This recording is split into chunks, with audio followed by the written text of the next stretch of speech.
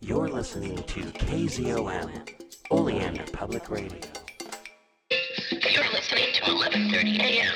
Oleander Community Radio. Here's a community bulletin board on what's going on this week. Thank you for listening. Social distancing Halloween. Stand outside your house. People will throw candy at you. Thank you.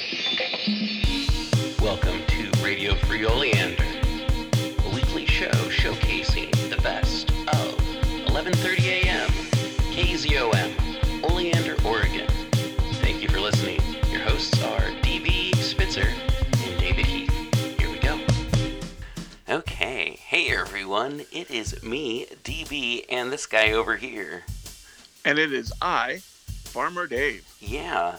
Hey, we're here to talk to you again about Radio Free Oleander, the community radio project that Dave and I host that highlights the best of and whatever else is left of Oleander, Oregon on 11:30 a.m. KZOM, Oleander, Oregon. So Dave, what are we talking about today? I know it's the Halloween season. It's the spooky time of year. So we're going to talk a little bit about one of 4 Class D ghost towns in Clackamas County. Cool. So the official definition of a Class D ghost town is an area is sparsely populated and may boast period structures of varied physical conditions and or a cemetery, but no operative town proper. Okay. So that is the definition of a Class D. And there are 4. Roanoke is the one that's not too far from here in Oleander. Okay. But in case you're visiting ghost towns in Clackamas County, Sure. the other 3 are Cherryville, Bull Run, and New Era. Oh. Huh. I have not been to any of the 3. I have been to Roanoke, but I have not been to the other 3. Okay. Oh, interesting. So. And it's about 6 miles south, and it too, just like Oleander, is on the banks of the Clackamas River. And just like Oleander, it was founded by a Civil War veteran. Just like a lot of Civil War veterans had no choice but to go north. Okay. Jobs had disappeared. Some had come back and got educated. So, or not north, west. Okay. So we're going to have a lot of the Southerners are going to go into Texas, New Mexico, Arizona. So the bulk of, ironically, of the traditional, we think, cowboys, the bulk of those are going to be either ex-slaves, descendants of slaves, or ex-Confederates. So a lot of the South, a lot of the Northerners are going to go all the way across to the West Coast.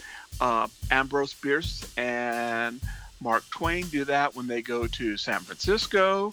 A lot of them are going to move into California, post Gold Rush, but a lot of them are going to move into California, Washington, and Oregon. So just like Oleander, Josiah Oleander came and settled Oleander, he was a bushwhacker with Quantrell's Raiders.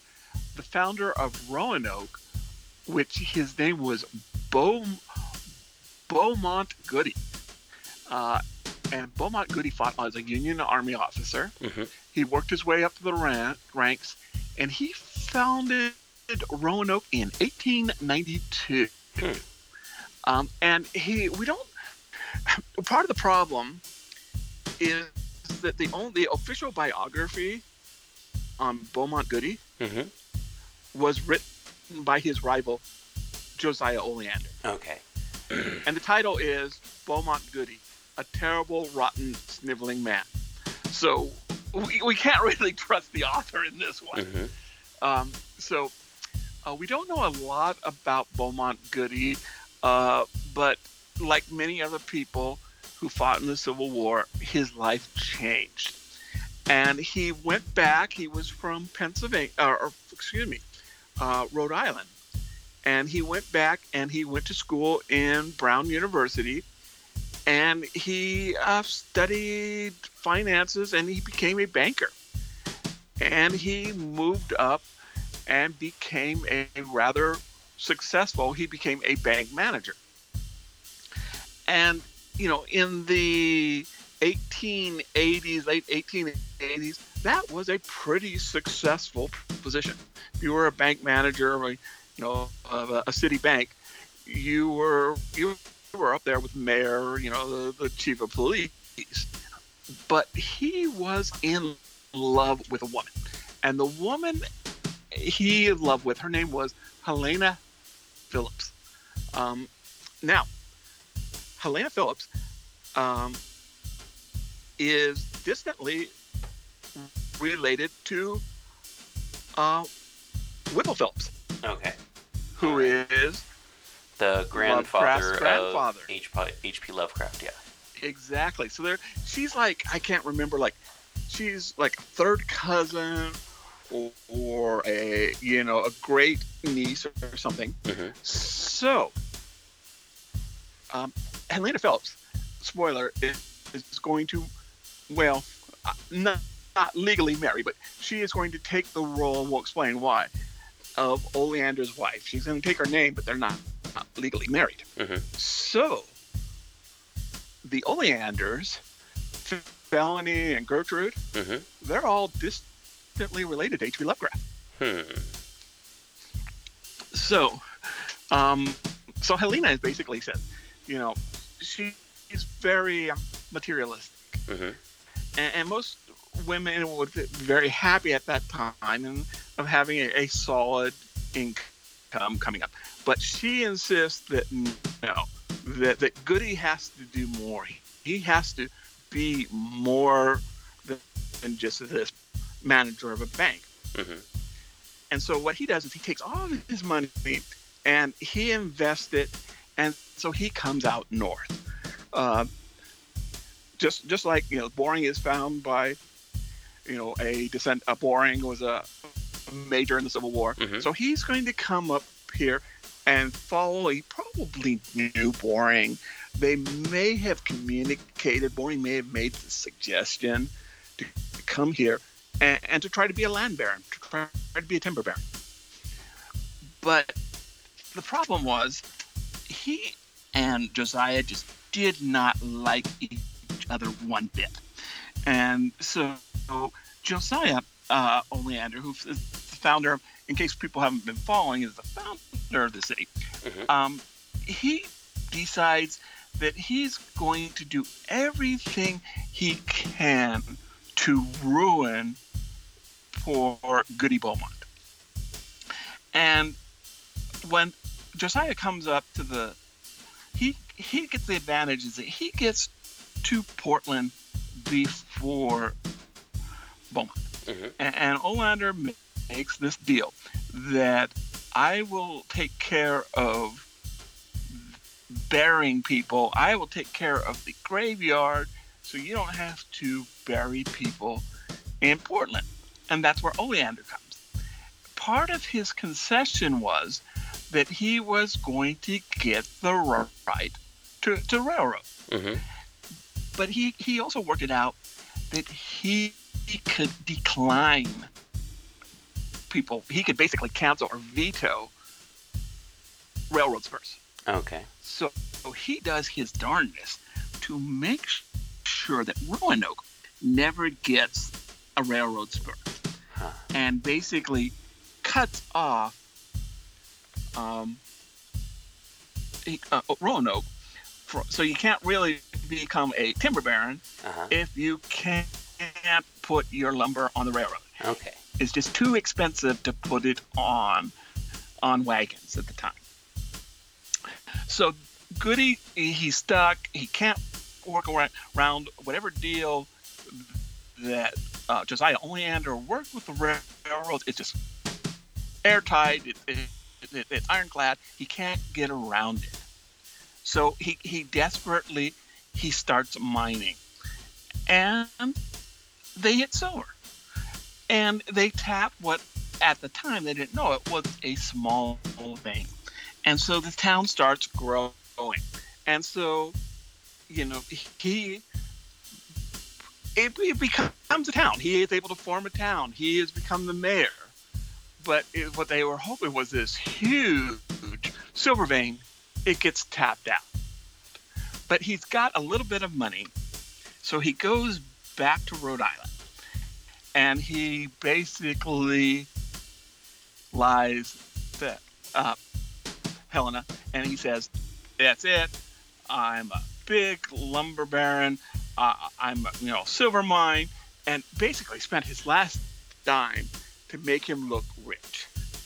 She believes him. They get married in Rhode Island.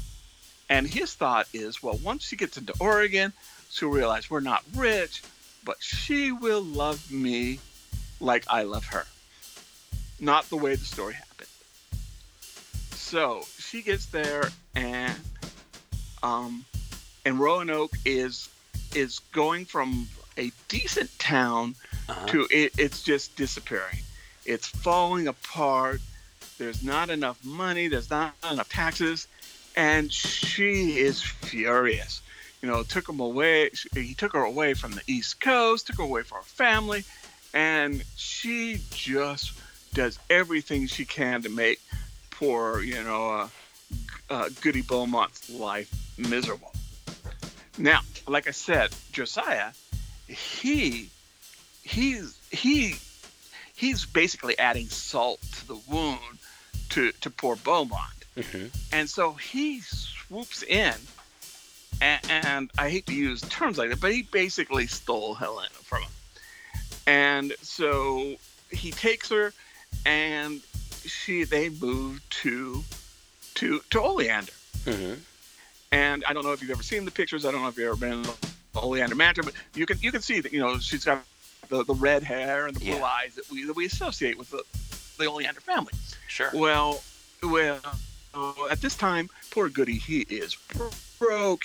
He is depressed. He is broken. So he decides he is going to go up. He's going to take the Civil War pistol. He is going to go get his woman back. But word comes to Josiah that Beaumont is coming. And remember, Josiah is a bushwhacker. He's trained at ambushing. And so he doesn't give poor Beaumont a chance. He ambushes him, shoots him on the way, and goes back to lives happily with with Beaumont's wife. With the death of Beaumont, that's when Roanoke just basically falls apart. A few squatters live there, but it dropped down to, I think, in 1900 there was like 58 people.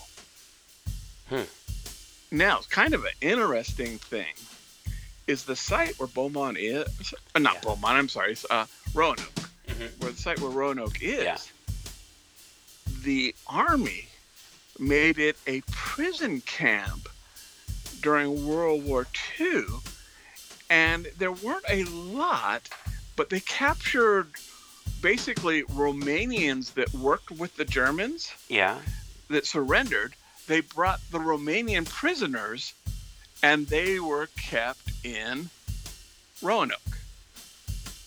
And that is probably where we get these rumors about vampires in Roanoke. Oh. Huh. Well, okay, so what people in town may not know is there's a distinction. There's a couple of Daves in town. There's Pharmacist Dave. There's Farmer Dave, which Pharmacist Dave and Farmer Dave, people are like, no, Pharmacist Dave, he has a beard and he has glasses. And I'm like, so does Farmer Dave. And the one in the lab coat. Yeah. What's that? I tell them I'm the good-looking one. But it's like, well, they kind of, okay, yeah, the one in the lab coat, Pharmacist Dave, okay. And then over at the library, there's Weird Dave. And Weird Dave told me that there's goblins in Roanoke, and that's who stole those sashes and the hats, the hot rodders. What do you think about that? So I have heard stories that there are hot rodders, or I've heard that there are beatniks and goblins, and I have heard that they are Shriners. Um, but so I think, you know, Occam's razor being everything, it probably is. I mean, there's still some buildings, there's still some military buildings there. I'm sure some kids in cars hang out there. Okay. Are they goblins? Well, maybe they wear masks or something to scare people off at night. I didn't think about the mask part. Okay. I mean, there's Occam's razor, and there is also, I guess, the Scooby-Doo effect. But Yeah, that's true. But hey, if I was a kid and I was hanging out riding road, driving a fast car down a road, yeah, I'd wear some sort of Halloween mask and make faces at the cars that go by. yeah, I didn't think about that. Maybe they're, maybe they're just wearing masks. All right. So you recently interviewed a witch. Yes, and I won't spoil it, but Susie, she is also a an author, and who writes. She has basically a vampire war series, and I just got one of her books that I'm really excited about reading, The Cat with Cthulhu Eyes. Ooh. And so she explains to me a little bit, corrects some misunderstandings I have about how I thought that witches were catch-all sort of belief system, pagan, but no, she explains to me the details, and just a really good interview. I'm pretty excited about that one. Cool. Yeah. No. Me too. So. We'll take a listen to that, and then after that we'll have station identification, and then we're going to do some People of Oleander. So hold on and wait for that. We're recording there. Yep, I see that we are recording. Okay, well then I will take the lead. Okay. Hey everybody, this is Dave, and once again you are listening to Radio Free Oleander. And I am really excited about the guest that we have here tonight. And this is Susie Martin. I'm sorry, Madron, right? Yeah, imagine. Madron, excuse me. And Susie is both an author and a witch. And she's talking to us from the East Coast. So I want to give you a nice Oregon welcome, as much as Oregon welcomes anybody. Your state looks beautiful. Well, thank you. We think so. We try to keep it that way. So, I just would like to hear a little bit about some of your writing. Okay, I write under the name Suzanne Madron, and I am on Amazon. I've written under a few pseudonyms, so I've written under James Glass, I've written under Zircon, I've written under Susie M, and I've been in the writing game for, well over 20 years now. And, some of my stuff has been recommended for award ballots and things like that. So I write mostly speculative fiction and horror. And my Immortal War series is vampires. My Metatron mysteries are kind of an occult noir comedy. And then, of course, there's the Lovecraftian stuff like Cat with Cthulhu Eyes, For Sale or Rent, The Watershed. And then there's Apocrypha. And the Immortal Wars, I thought, the Immortal Wars, that's up to 5 books now? Yes. I thought I saw that.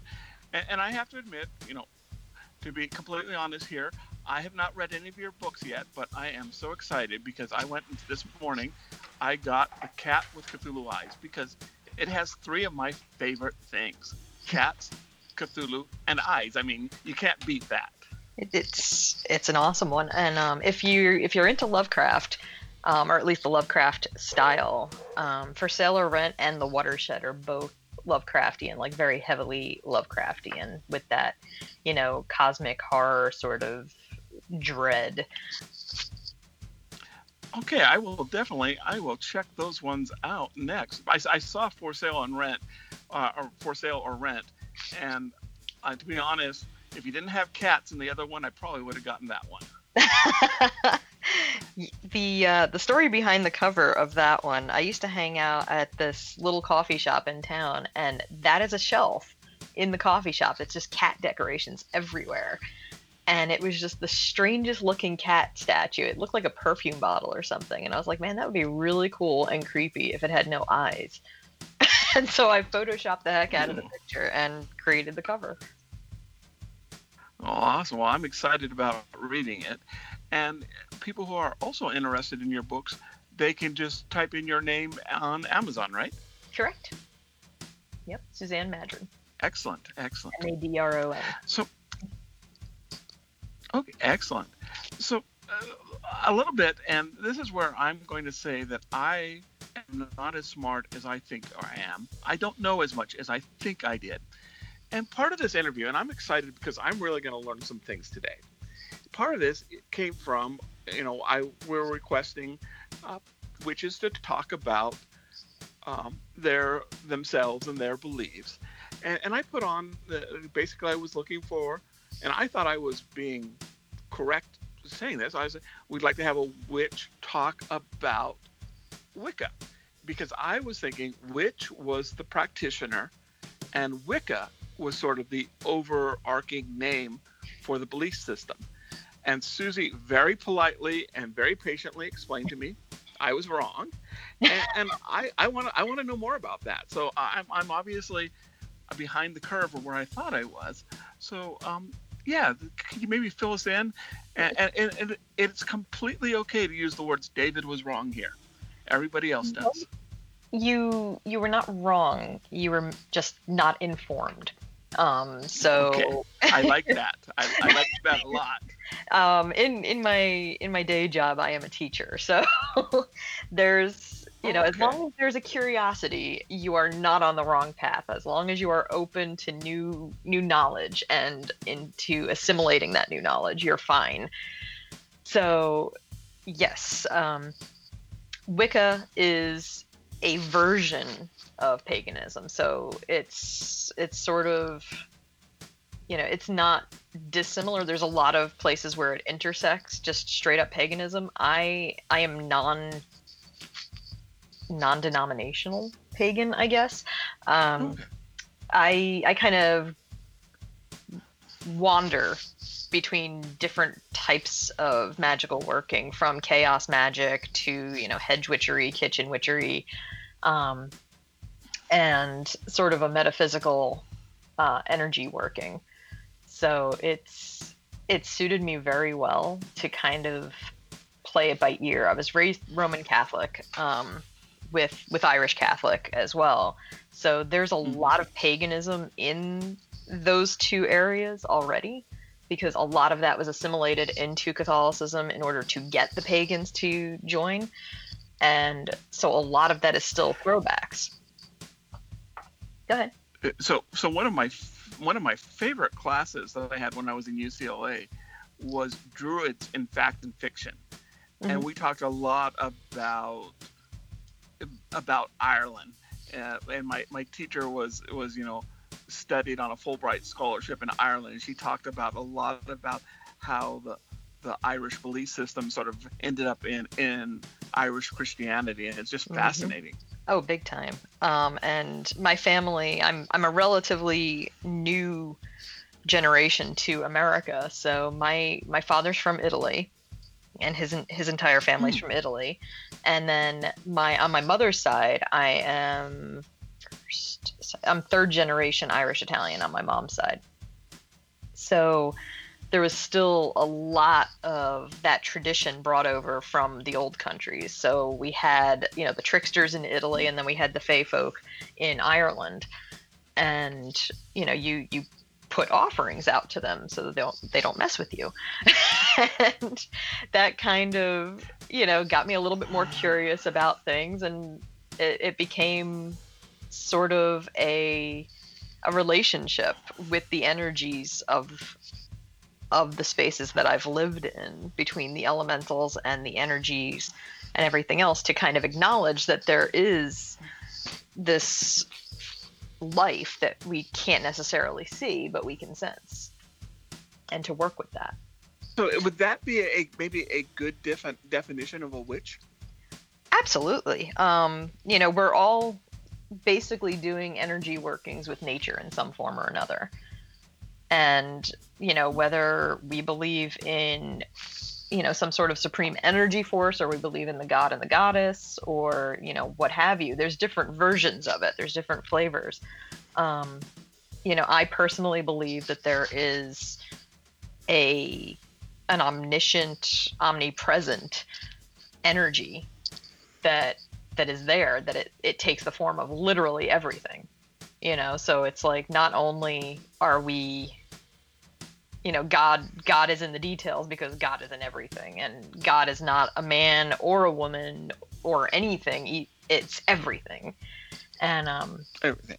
yeah, and my personal belief is that it's a creature of just pure energy that is existing across all times and spaces and experiencing everything all at once and linearly.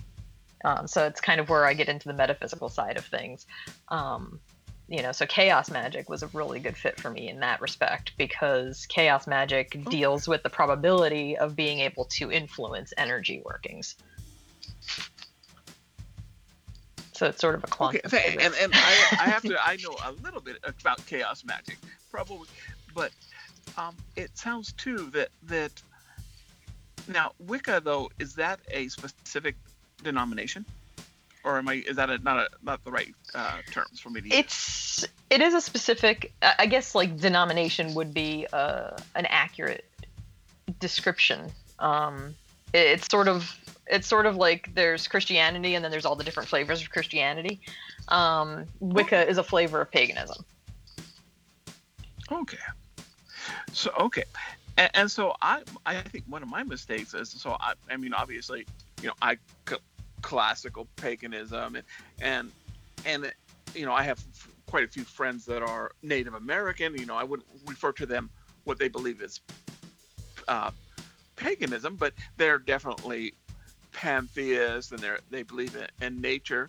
Mm-hmm. So would you consider Native American shamans as similar to the same as witch, possibly even using the same term? I wouldn't use the same term, because they're going much deeper than, like, we do commune in the same ways, but with different purposes, maybe, and in different techniques. So I think we're kind of on the same team, but we might be playing the game differently. I was going to say same family. Yes. I was going to say cousins, but it is. It's a lot like cousins. Teams might be a better way. I was going to say you guys kind of like cousins. Okay, and I'd never. And shamanism is actually something, at least intellectually, I've studied, but I never realized this. I never thought of a shaman as a witch, but I think I got a better understanding both of them, as I think of them as kind of like cousins. Yeah, and in my family, we had, in the mountains of Italy, it was very rural Italy outside of Rome. We had tie-ins with the Vatican, and we also had tie-ins with paganism. And my great aunt was Rosa Negra, and she was the wise woman of the village. So people would come to her for healing and spiritual advice and things like that, and potions and good luck charms and herbalism. So, like, when I lived in California, a lot of my Hispanic friends, they would have family members in Mexico that were brujas. Mm-hmm. Very similar. The same thing, correct? Yes, very similar. Okay, and that would make sense, because Italy and Spain is pretty close there, in a lot of ways. Yep. Southern Italy was very influenced by Spain, and northern Italy was France, Germany, and all those guys. So there was a lot of influences coming in all over the place into Italy, and Rome especially, because Rome, back in the Roman Empire, it was interacting with basically the known world and then some. So a lot of roads lead to Rome. Exactly. And so not only did Rome influence the places that it went to, but it also got influenced by the places that it assimilated. So, it wasn't just, oh, hey, we're going to make you Roman. It's, you're also going to become part of the culture. So sort of like a Borg. Yeah, and that kind of makes sense, because you were willing to accept the emperor. Rome was, I mean, we think of the Roman Empire as rather open-minded in a lot of ways. In a lot of ways, yes. In in a lot of ways, it was also pretty barbaric. Was it perfect? Obviously not. But again, we've come a long way, I'd like to think, in 2,000 years. So, fingers crossed that as a species, we've come a long way. So I think I'm learning quite a bit here. Let me ask you though, for myself and for people listening here, is there any sort of misconception you'd like to clear up? I do not eat babies. Okay. I don't worship Satan. I personally do not dabble in the dark arts or anything like that. I have. So there's a really big misconception that it has to be love and light all the time if you're going to be like this neo-pagan, and that is doing yourself a disservice as a human being, because if you can't be your whole self, then what's the point? And so part of my personal belief system is, in order to be whole, I have to also integrate my shadow self. I have to acknowledge that I'm not a perfect person, and I'm not probably ever going to be a perfect person, but I'm on my way to it, and I'm working towards it. I'm a work in progress. Yeah. And if you had told me that 20 years ago, I may have avoided a whole lot of mistakes. And 20 years ago, not if I'd told myself that, I would have probably lived a much better life. But with age comes wisdom. Not that I would have listened to you. Not that I would have listened to you, because I didn't listen to my mom when she said about the same thing. But if I had learned that 20 years ago, I probably had a whole lot of mistakes I wouldn't have made. Mm-hmm. It's with age comes wisdom. So yeah, and that was a hard part for me, was to accept that I'm a work in progress, and to acknowledge that I'm not perfect, because our knee-jerk reaction is to say, absolutely not, I'm a perfect person, of course I'm perfect, why wouldn't I be perfect, and everybody else is wrong. But sometimes everybody else is not wrong, and you have to really kind of go, okay, if more than one person is saying this about me, I need to take stock, and I need to look and see what is causing me to be this part of myself, and then decide whether or not to work on that part too. So it's not just, oh hey, I'm going to be all love and light and hippie magic. It's going to be work. And I think that is a huge misconception, is that I just snapped my fingers one day and woke up to be Susie Sunshine, and that's not the case at all. I'm not Susie Sunshine. So, would you say, and again, this is a curious question, that is it sounds like growth is part of your belief system? Absolutely. I think as a species, our greatest goal, regardless of what religion we belong to, our greatest goal should be evolution. To get to that next level. Yeah, no, and I think, and that's another thing. I wish I had learned.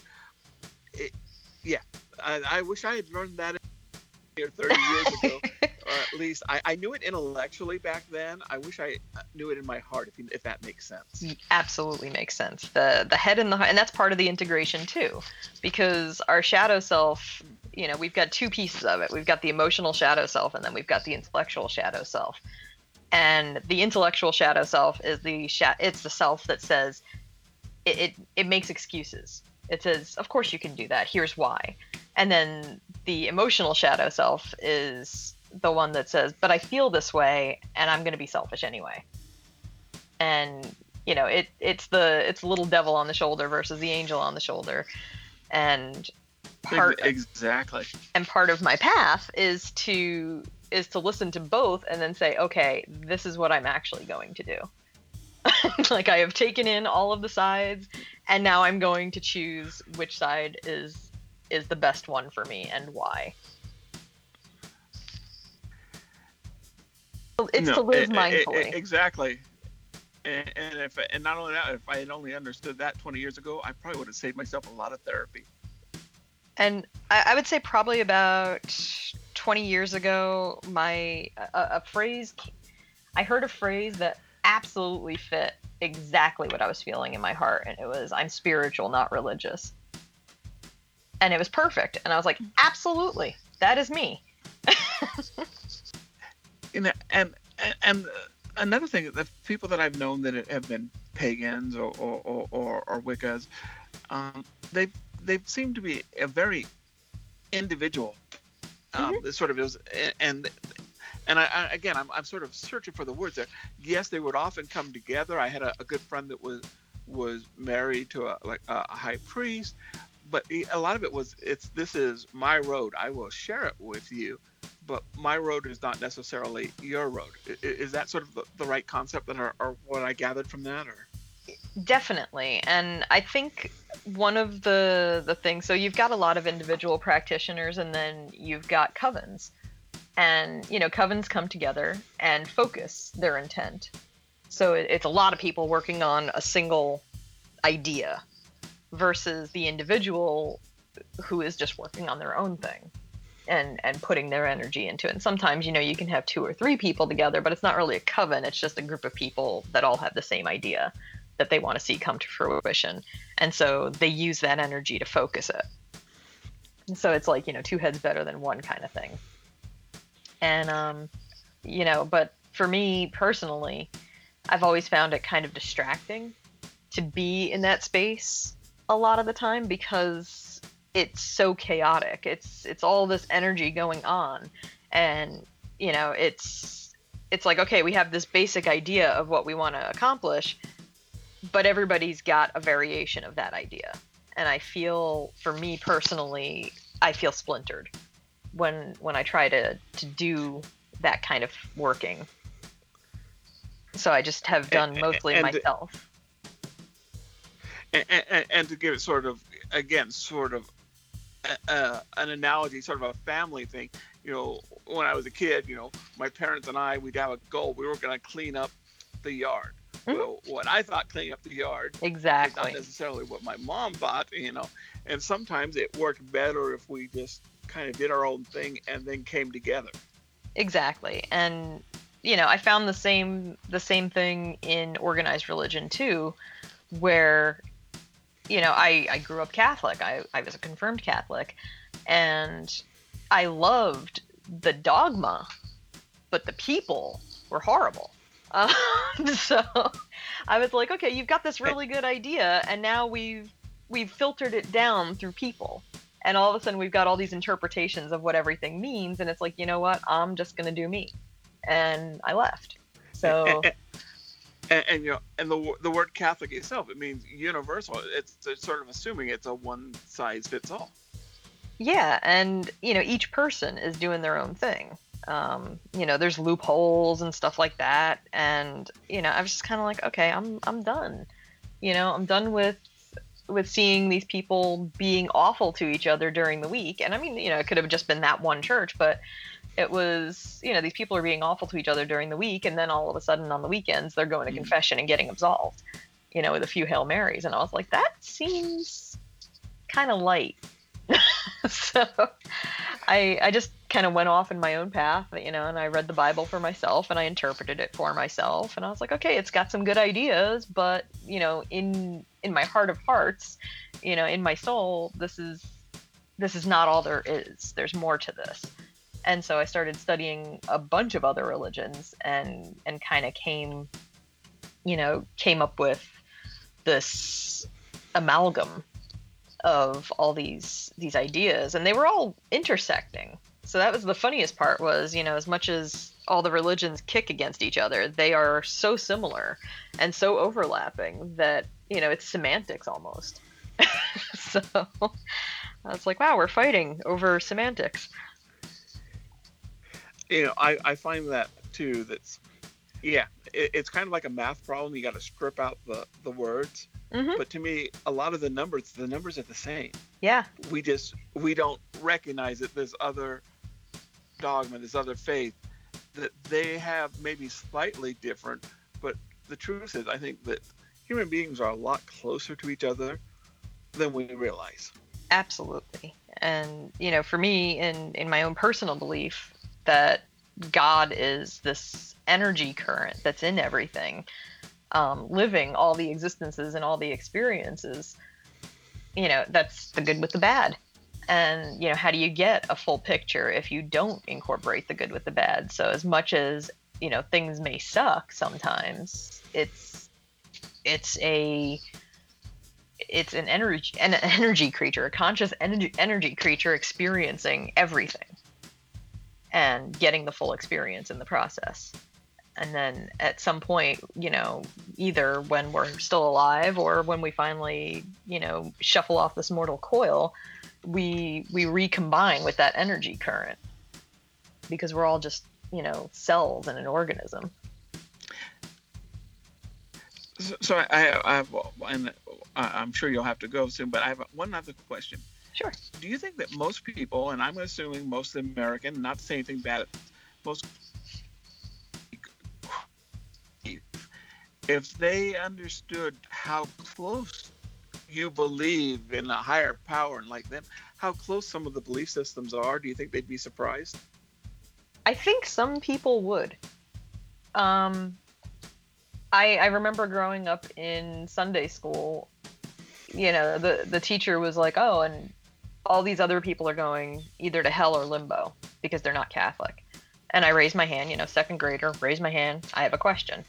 And she was like, what's up? And I was like, well, what about Jesus? And she's like, what about him? I was like, he was Jewish. She goes, no, he wasn't. He was Catholic. I'm like, oh, no, he was Jewish. And she's like, no, he was Catholic. And I'm like, well, then why did the Romans put that sign on the cross? And, there was like this whole cognitive dissonance thing going on where, I have encountered more than a few Christians that are like, you tell them, you point out like, hey, Jesus was Jewish. And they just kind of blink. And, you can see the gears turning. And I'm like, you do remember that, right? So I'm like, they're so similar. As much as I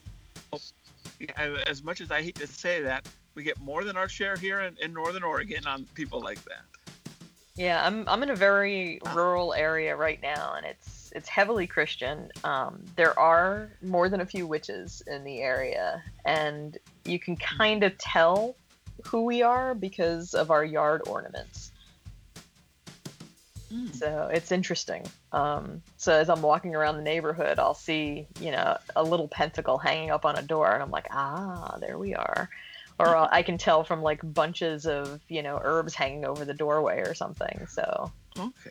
Yeah, it's pretty cool. There's subtle ways to, and around here, this is another really interesting thing, and it may be something that you may never have even heard of. It's a powwow, which it's like a Christian witchcraft from what I can gather, and it's very localized to PA Dutch communities. And basically what they would do is kind of do like a laying on of hands healing, but they would use it was almost like a Santero in Spanish cultures, where they've got like a Santeria thing going on where they're praying to Jesus. They're using Jesus's name and God's name to pray evil out and to influence things.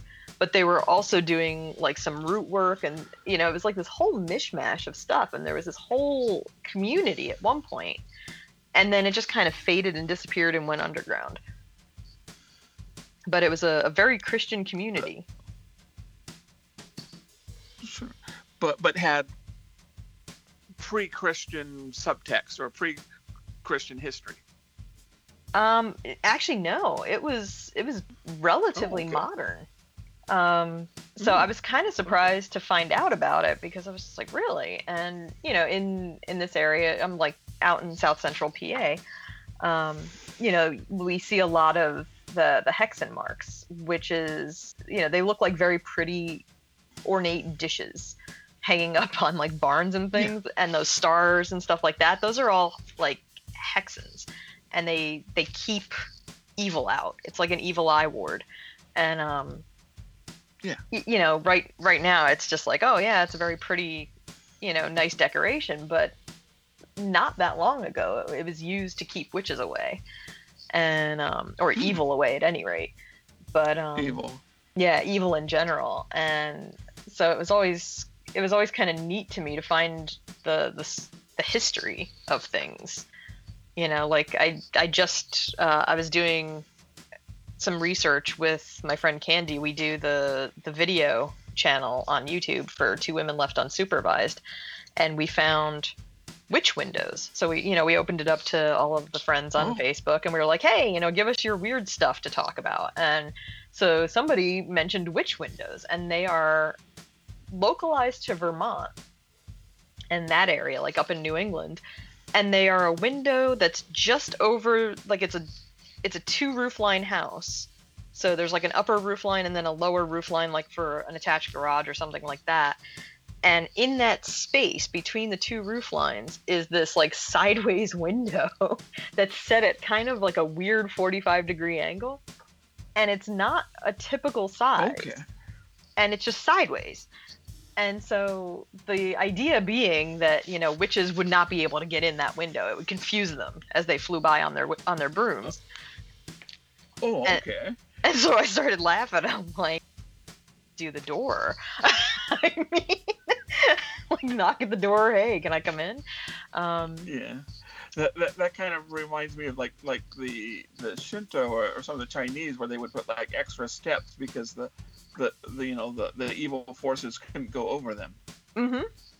Yep. And you know, there's so many charms and things in various cultures that is meant to keep off evil, you know, or demons, or, you know, evil spirits or whatever. That it's just like, okay, you know, there's always some sort of witchcraft going on, like in an undercurrent throughout society. So it always amazes me when people are like really shocked about witchcraft, because it's like, well, it's all there. And it's pretty out in the open, like Lucky Charms, rabbit's feet, you know, 4-leaf clovers, all that kind of stuff. You know, somebody's got a Malokia hook from, you know, Italy, or Malocchio, but it's all to ward off bad luck and evil. And it's like, well, if that's not witchcraft, I don't know what is. It sounds like it to me. Yeah, but I guess it's your level of witchery. Yeah. So I have really enjoyed and we'd love to have you on again, because honestly, I feel like I've kind of had a TED Talk, and that's a good thing, a TED Talk on witchcraft now, and I really appreciate it, because I think I've got much better understanding. Now, what is your YouTube channel? It is Two Women Left Unsupervised, and we also have a Facebook page as well. And my friend Candy and I are both practitioners. We do talk about energy work and witchy stuff, and we do show off our crystals and things too, because we are huge rock hounds. You know, we collect the rocks, you know, officially because of the energy, but really we like shiny things. So yeah. Well, don't we all? and I'm sorry, there may have been a little bit of static there, so can I get the name of the channel again? Sure. It's Two Women Left Unsupervised. And you can also reach it from our Facebook page. Well, I will definitely check that out. Well, I have just had a pleasure, and we would love to have you again. I would love to come back. That sounds great. I had a great time. Thank you very much. Okay. Wow, that was pretty good. I like that. I learned a lot. I learned a lot. Yeah, no, me too. I was thinking, I've been around the block a few times. I know a thing or two about witches, but I have to say, just in the beginning part alone, I feel like I learned a bit. But yeah. Oh. So, speaking about learning about stuff, you're kind of a town sleuth who learns all kinds of stuff. Almost kind of like you spend a little bit too much time around the old Historical Society. Well, as one of only 2 members, yes, and it's amazing. I've been in town about 3 years longer than you have. Okay, yeah. But yes, I'm still sort of that. Well, he's here. He's kind of history, but he's still kind of not one of us. So people open up. I got sort of best of both worlds. People open up and they tell me, their stuff because, he's one of us, but not so close enough that I can't tell him my secrets, if that makes any sense. Yeah, no. You're in this stage where you're about to start discovering really dark secrets. Like, if this was a weird fiction story, you're about to discover weird secrets, and you're going to tell me, the new person into town, and I'm not going to believe you until I find your corpse. I hope it doesn't come to that, Dave. Yes, or yeah, Eerie Comics. Oh, yeah. Yeah, so, and I think we're doing actually a story that was told to me, that I recorded, I think it was last Thursday or so, somebody that you know. Ooh. And that's Darcy Stark, who, among other things, she is Felonies, or Felicia Oleander, but everybody calls her Felony. Yeah. Right-hand person. But she's also part of our D&D group, and she's sort of she's our kind of our local hipster nerd. Yeah. Yeah, we saw her drones in the parades. Yeah, I wish there was more nerds that lived in Oleander. It feels a bit like high school. You're kind of stuck with what nerds there are around town. I mean, you're super awesome, Dave, but oh man. But there's only one of me. Yeah. And a lot of my nerd time goes to goats. Yep. And that's kind of was a story today that Darcy let me tell. All right. Because just not a lot of. I mean, everybody knows she's got a crush on her boss. That's just common knowledge. I mean, I can say that on the radio because everyone in town knows. But that's, when she starts sort of looking out, there's not a lot of eligible nerds. I mean, she's like a little sister to me. I'm 20 years older than her, so she decides that she's going to look for a nerd companion in the big city of Portland. I recall being single, looking for love in Portland, and good luck, Darcy. And also, people are like, DB, aren't you worried about talking smack about Darcy on the radio? And I'm like, no. She'll just kill my characters in D&D anyway. It doesn't matter. No. That's, like I said, all the stories we tell, we've got permission from the people to tell them. And so, hopefully, we got permission to tell them. Hopefully, we tell them right. Yeah, but, I mean, she's still going to kill my characters in D&D. It doesn't matter. Of course she is. She's a berserker. That's what they do. All right, here's some stuff on Darcy and finding love in Portland. So that's going to be fun. Welcome back, everybody. This is Farmer Dave, and you are listening to Radio Free Oleander, 1130 on the AM dial, KZOM, the mighty KZOM. And we've just spent the last half hour Googling lunatic cold fusion theories. I love me my conspiracy theories, and I love fringe science. And, especially if that one by Resurrected Tesla at EdisonEatMyShorts.com. Now, that one is interesting because not only is it supposed to give you complete enough energy to power the entire American energy grid, but it's also supposed to turn all vultures blue. I'm going to look into that one. I think that's a pretty interesting theory. Again, the management at KZOM has asked me to go ahead and mention that this is for entertainment purposes only, and that Radio Free Oleander or its affiliates endorse such things as sticking cesium rods into pumpkins, as we may have just discussed. So remember, boys and girls, don't try this at home. Hey, I'm about to end my shift here. It's coming close to the 10 o'clock hour, but have we got a treat for you? In between 10 and 12, Oleander High School's Jazz Quartet, which, due to a case of mononucleosis, is down to a trio. And they thought it was going to be down to a duet, but that's okay, we've got 3 of them. So the Oleander High School Jazz Quartet is going to be carrying on between the 10 o'clock hour and midnight, and you're not going to want to miss this. It's some great regional high school jazz, and we want to thank the kids for staying up so late to perform for us and for the city of Oleander and for Radio Free Oleander. But I'm about to finish up my shift, and you all know what that means. That means we are going to be doing a part of my segment called The People of Oleander. And this is where I get the permission from somebody in the city of Oleander to basically tell a story about them. Now, what I can't guarantee is that this is a true story. All I can guarantee is that it was told to me as a true story.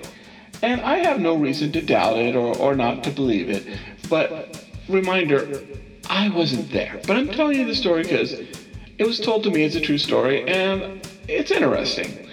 And today we're going to talk about, the name of the story is going to be called Vampire Dating. And it's going to feature Darcy Stark. Now, Darcy's my friend.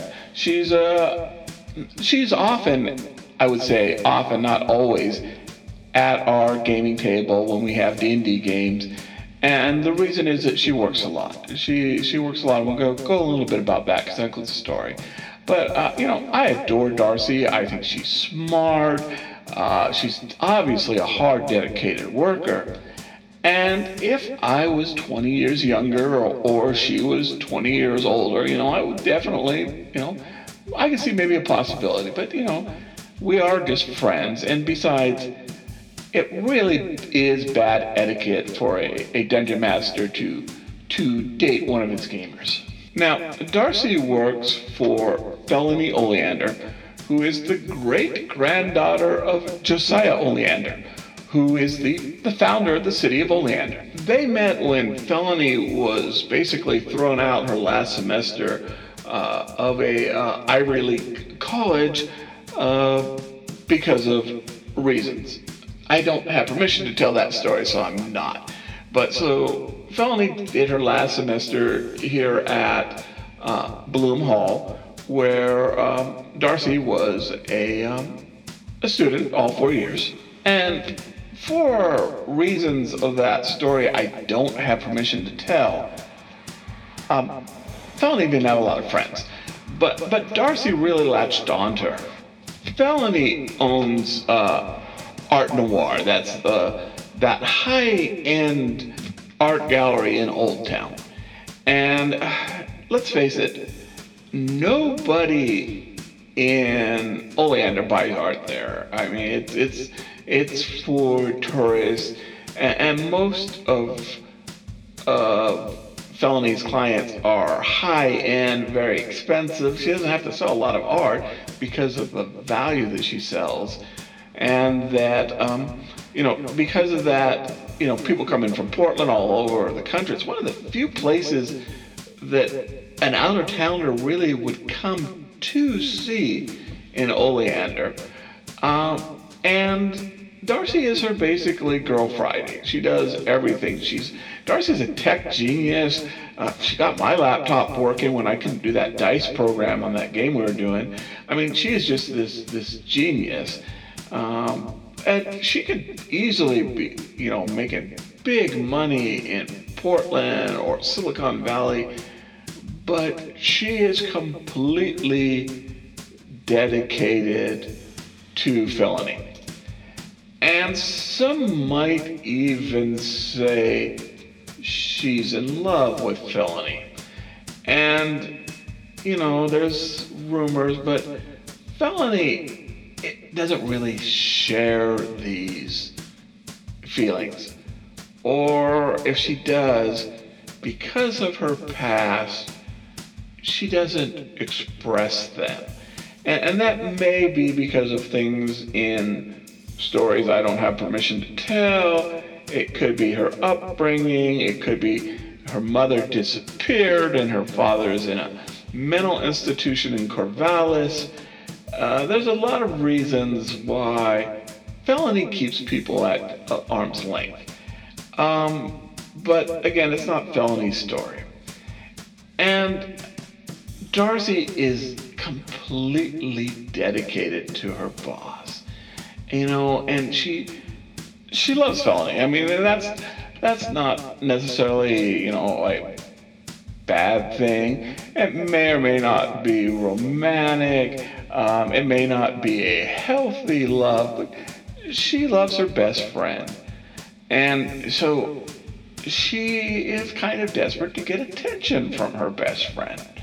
So she begged, and Darcy's favorite thing is to watch YouTube videos of forensic and crime shows, usually from Europe with subtitles. And so she finally got Felony to agree that to come over, they would have kettle corn and they would snuggle on the couch and they would watch these forensic shows. And at the last moment, Felony bails. I don't know what it was, but work or something, or she made up an excuse. And Felony Oleander told Darcy Stark that she just couldn't make it. Sorry. And Darcy is furious. She'd been planning this for weeks, and she bailed on her, so Darcy's upset. So Darcy remembers something she saw on the computer. So she goes on and she finds this posting that she had seen about vampire dating in a club called Club Rose, which is on Foster in Portland. So, she says that's it. She was mad, she was upset, she needed out, so she decided she's going to go to this vampire dating in Club Rose. So she puts on her best clothes, and I think Darcy's attractive, but she tends to wear, baggy sweaters and, woolly pullover hats, and, she tends to wear baggy clothes. It's just her style. But so she found, what she thought was her best looking clothes, and so she drove into Portland and went to Club Rose. And she gets there, and there's obviously two groups of people. There's people that are there because they saw the ads, and there's some couples, there's some people just curious, and maybe people just want to drink. And there was another group of people that they looked dressed more gothic and more sexy, and they definitely were trying to do this sort of sexy vampire vibe. And then this is all kind of overwhelming to Darcy, so she goes to the bar, she gets herself a drink, and she just sort of takes it in. And this guy comes in. This guy introduces himself as Cornelius the Vampire. And he's in his 20s. He's very sort of thin, long red hair, wearing shiny black silk shirt, kind of an androgynous feel about him, which, Darcy kind of digs. And he starts talking to her. And she really likes the fact that he kind of lets her talk. He asks, questions about her, but she spends about half an hour just talking about herself. And she's really enjoying this. She's having a good time. And then, Cornelius the Vampire, afterwards he says, I think we've really made this connection. I really got to know you. I think we knew each other in past lives. No one talks to Darcy Stark this way, and she's like really liking it, and she's getting some definitely Team Edward vibes from this guy. And she's finding him really attractive. And he says, and she looks more, and she knows that, he does seem to have fangs. And she can't tell, is this a good prop, or is this, real fangs? And she has to admit, and she's had a couple drinks now, but she's not sure, are these people role-playing, or are they real vampires?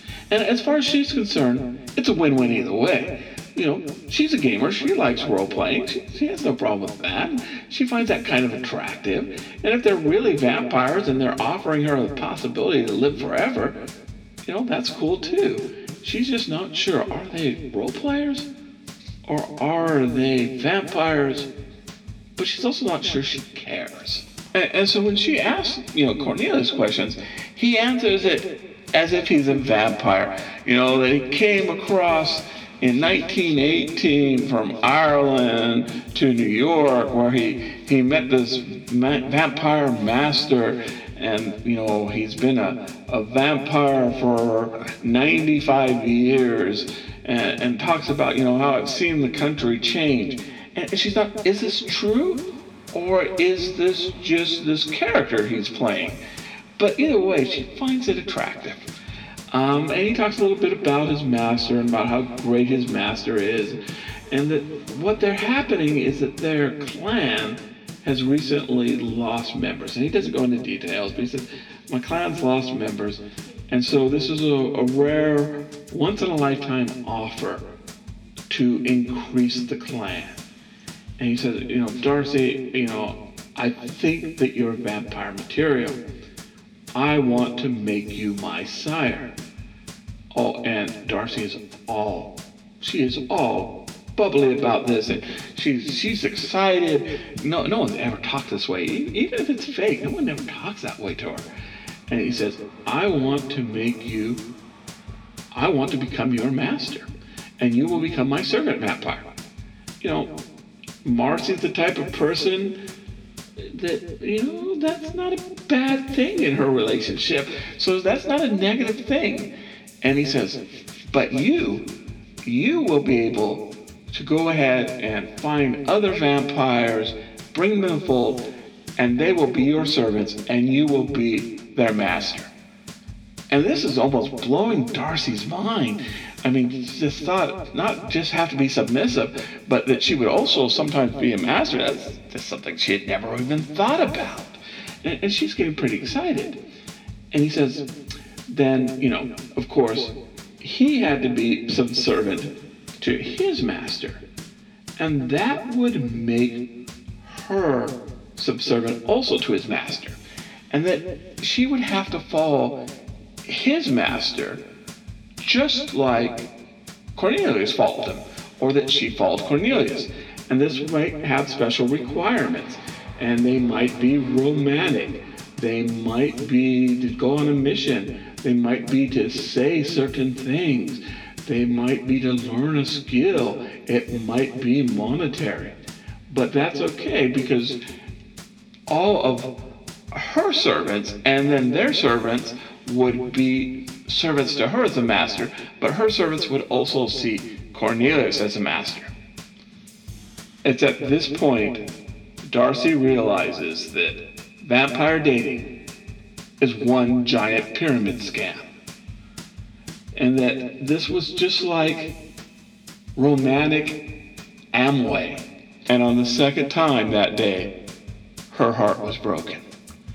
So she makes some excuse saying she's got to go to the powder room, and she's got to go, but she'd be right back, and that she was excited. And instead of going to the bathroom, she snuck off and went back to her car, and she drove back to Oleander. And she was upset and disappointed, and she just felt she was the worst person in the world, how stupid, and that no one would ever love her. And she gets back to her house, and there, sitting on her porch or on her doorstep, is a box with 3 chocolate strawberries. And Darcy loves anything it's chocolate strawberries. And it's a note that says, "Give me time. Felony." And it made things better. So that's the story of vampire dating. And, if you are on Foster Road in Portland and you go to the Rose Club, be careful. You never know if the vampires are real or if they're just playing some elaborate version of Kindred the Masquerade. But, okay, hey, I see that the Oleander High School Jazz Trio is setting up, and they're going to take you all the way up till midnight. So this is Farmer Dave of Radio Free Oleander, and I am signing off, and I just want to say, good night, listeners. Good night, Darcy. Good night, Cornelius the Vampire. Good night, Oleander. Hey everyone, thank you so much for listening to this week's episode of Radio Free Oleander. Dave, those are some pretty awesome segments you had put together there. I enjoyed it. It was fun. Yeah. And hopefully Darcy isn't too cruel to your character come next D&D game. Well, I mean, we've got a good healer, and, I've got a decent amount of hit points for a bard, so, I'm good. Yeah. Well, but yeah, I think we had a good show. I hope maybe people who are listening think so too, and they can or send us some feedback. Definitely. Yeah, we are on Facebook as KZOM 1130 AM Oleander, Oregon.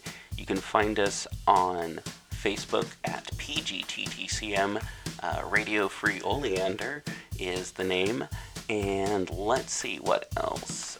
Rate, review, subscribe. We are available on iTunes, Podbean, Spotify, Stitcher, and anywhere else you catch your podcasts. So and tentacles crossed. We're gonna have another interview with someone from the witch community next week. Oh yeah, and get another aspect of modern witch life. Yeah, and we'll probably throw together some D&D on D&D, and maybe talk about witches in media, some other ways, like witches in books that aren't necessarily books about witches. I know I have a book I want to talk about that I just recently got in the mail. So. Oh, cool. Yeah. Well, if I wasn't going to be a part of this, I'd listen to it. So you should too, listener. Oh, yeah. All right. So we'll talk to you next time. And we still don't have a... Well, we don't have a sign-off. Yeah, we don't. Hey, send us one, and maybe we'll use it. Send us one. That's my suggestion for this week. Bye. Bye. That's all I got. Bye.